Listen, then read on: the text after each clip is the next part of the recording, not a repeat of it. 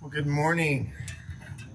It's great to see all of you again and to see so many new faces this morning. Well, this fall, we are tracing God's redemptive and restorative story through the great fathers of our faith.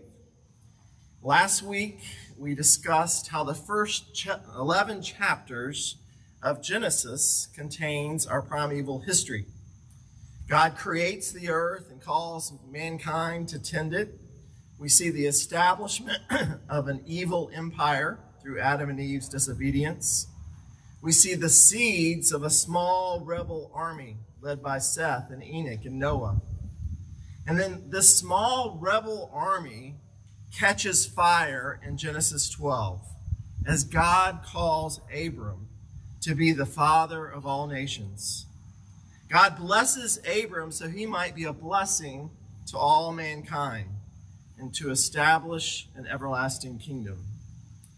And as we're getting to know Abram over these weeks, we saw last week and we'll continue to see that he's very much a work in progress.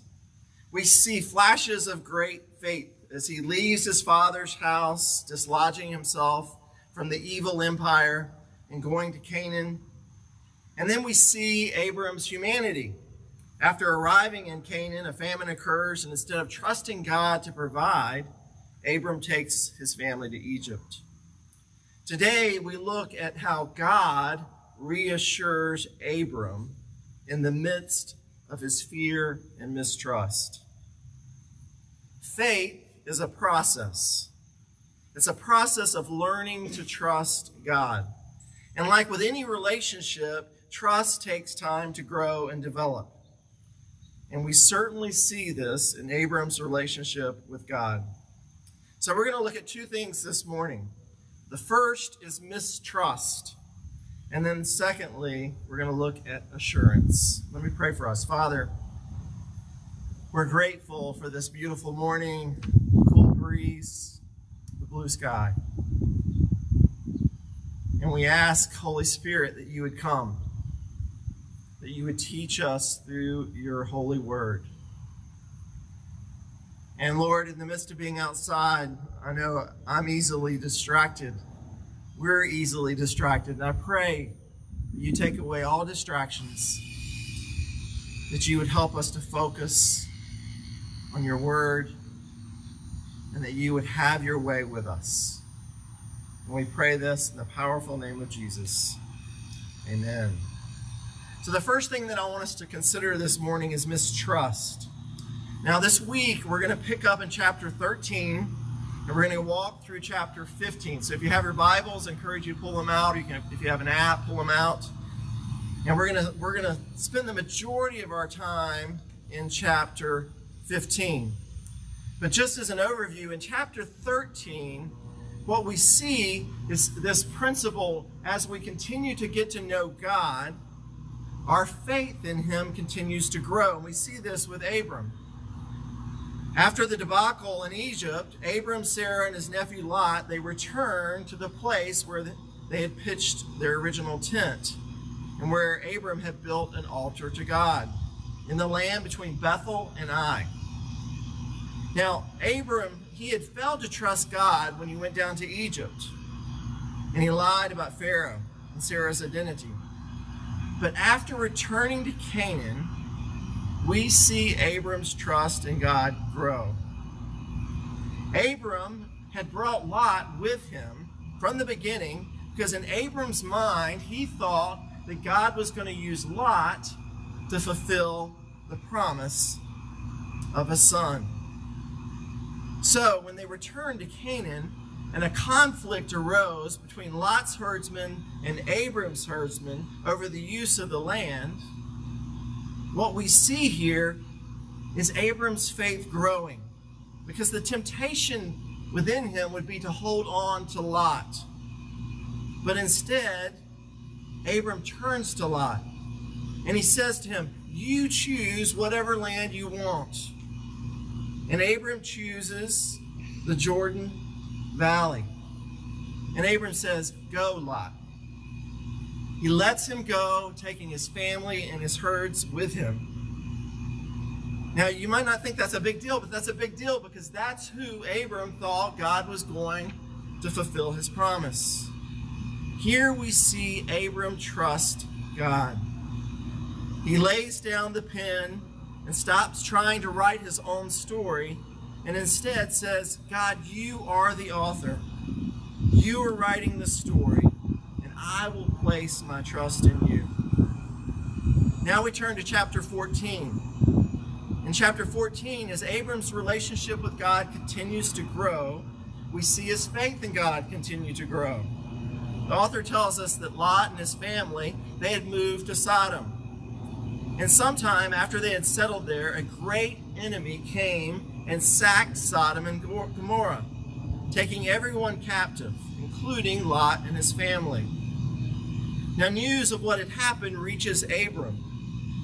And at the risk of his own life, Abram has this Braveheart moment, and he gathers a group of fighting men, and he goes in, defeats the enemy, and rescues Lot and his family from the evil king.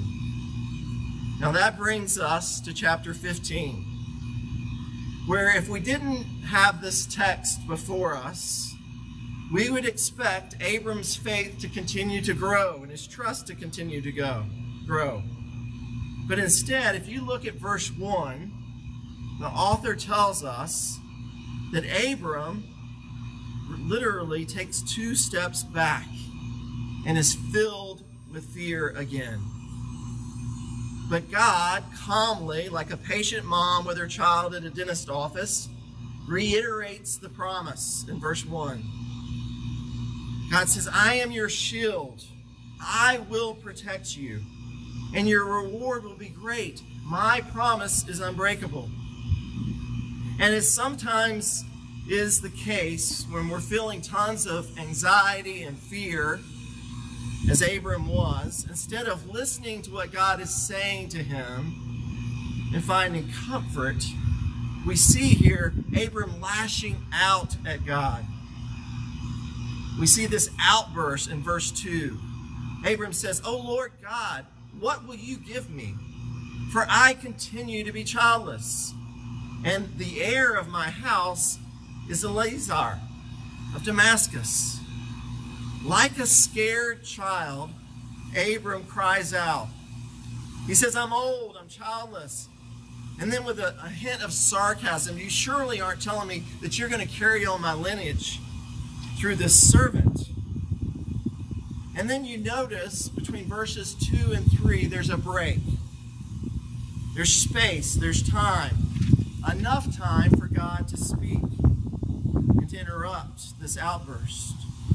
But like a patient father, God chooses to wait until Abram is done throwing his temper tantrum. And then in verse 3, Abram continues on. Behold, you have given me no offspring, God, and a member of my household will be my heir.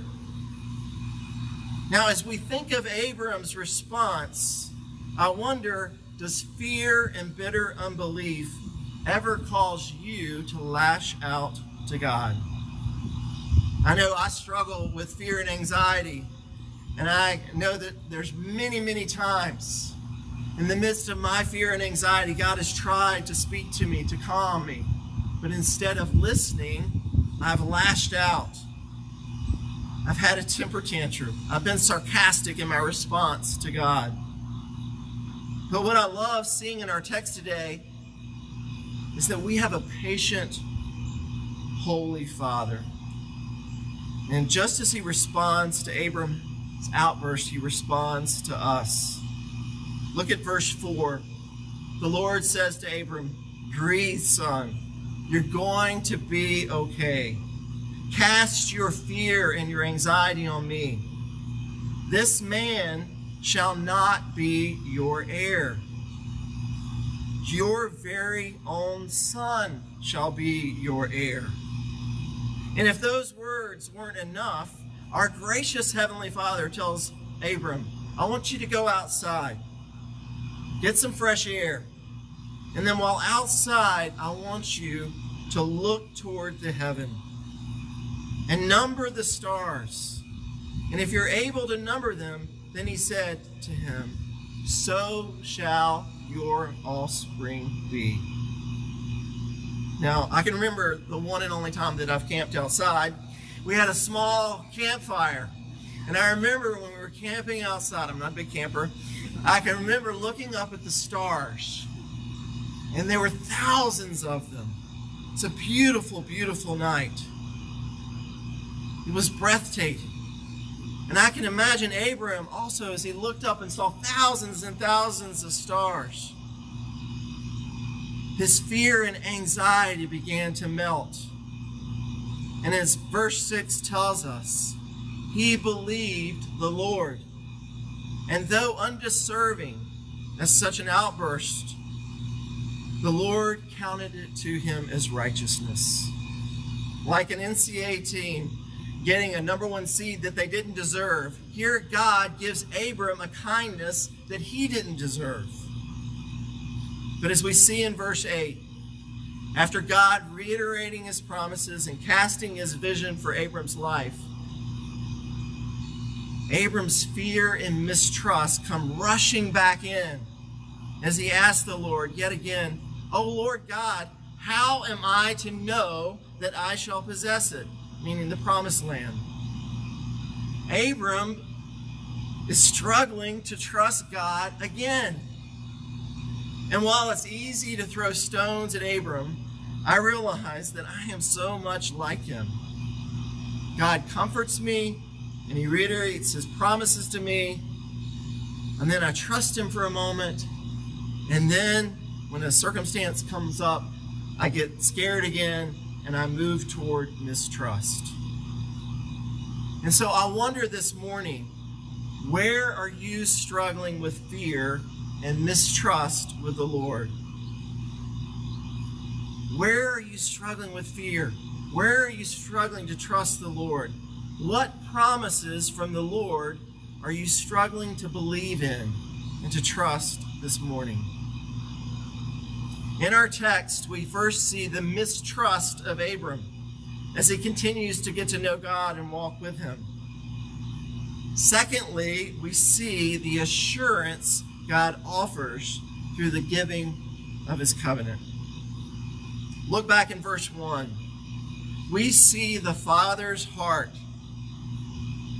as he offers assurance even before Abram says a word.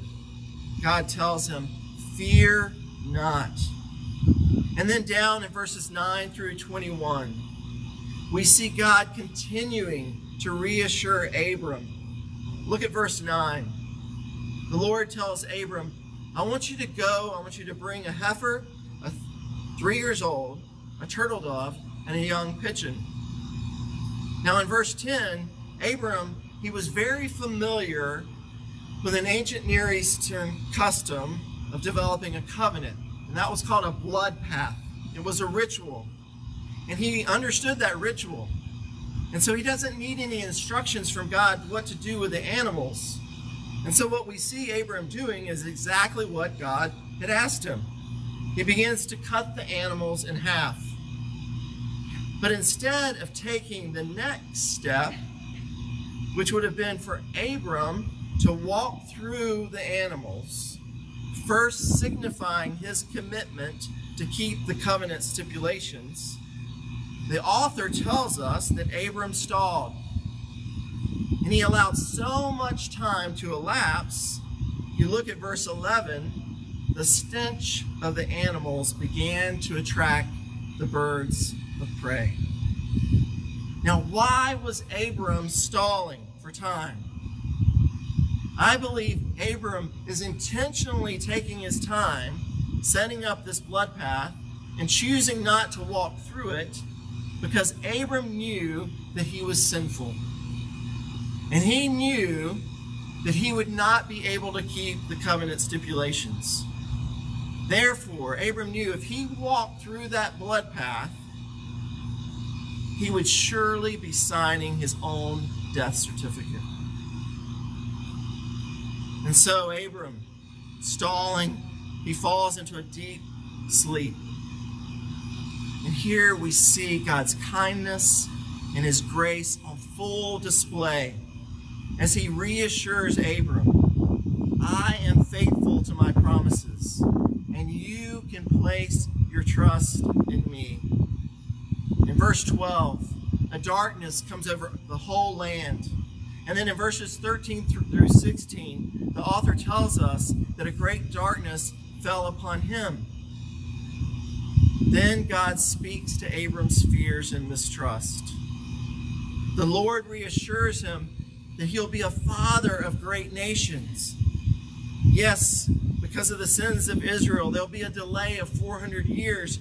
But Abram, I will fulfill my promise to you. And this is the most beautiful part of this passage. Instead of requiring Abram to walk through the blood path, we see in verses 17 through 21, God, in the form of a smoking firepot and a flaming torch, walks through the blood path twice. Once for Abram and once for himself. Through this act, the Lord is saying to Abram, this covenant can never be broken because I am perfect and I am able to keep my covenant stipulations. And I know that you're imperfect and you're not going to keep the covenant stipulations, but I will take the punishment for any failures you make. If you fail to keep the covenant stipulations, my blood will be shed, not yours.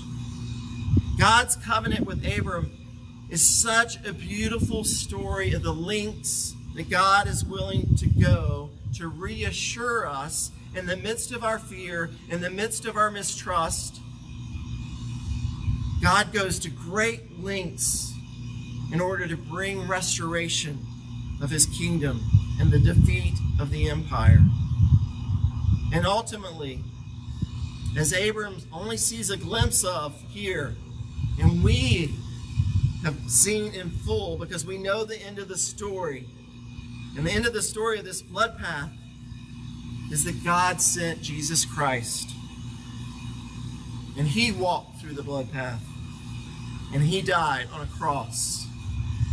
Not because of God's failure, but because of man's failure. I wonder this morning, are there failures from your past that you struggle to receive God's forgiveness for? Are there things that you've done that the accuser continues to bring up in moments that you least expect it, and he steals your joy and fills your heart full of despair? I know for me, there's things that I've done in my past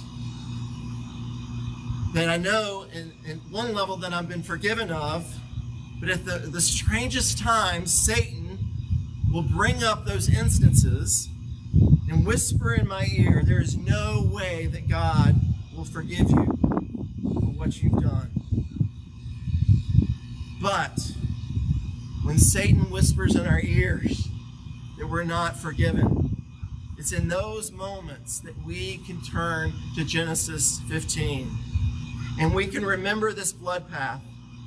And then we can turn to the New Testament and we can remember the cross and find the assurance that though we mistrust God at times, and though we are going to fail, God has taken our punishment. And for those who profess faith in him, he has forgiven all of our sins, past, present, and future. And therefore, as we sang this morning in the beautiful hymn, And Can It Be?, we exclaim Paul's words in Romans 8, therefore now there is no condemnation for those who are found in Christ. And this morning, we get the opportunity to experience God's assurance as we remember his body that was broken and his blood that was shed so that all of us who believe in him might receive forgiveness and everlasting life. At this meal, we come counted as righteous, not to say, look how righteous I am. God knows all our mistrust. And he says to us this morning, he could not love us any more. And so if you'll stand with me.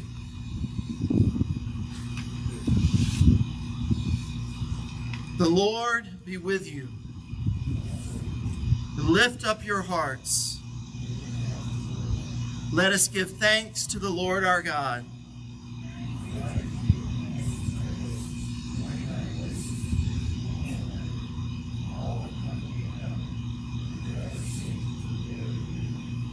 Together we proclaim the mystery of the faith.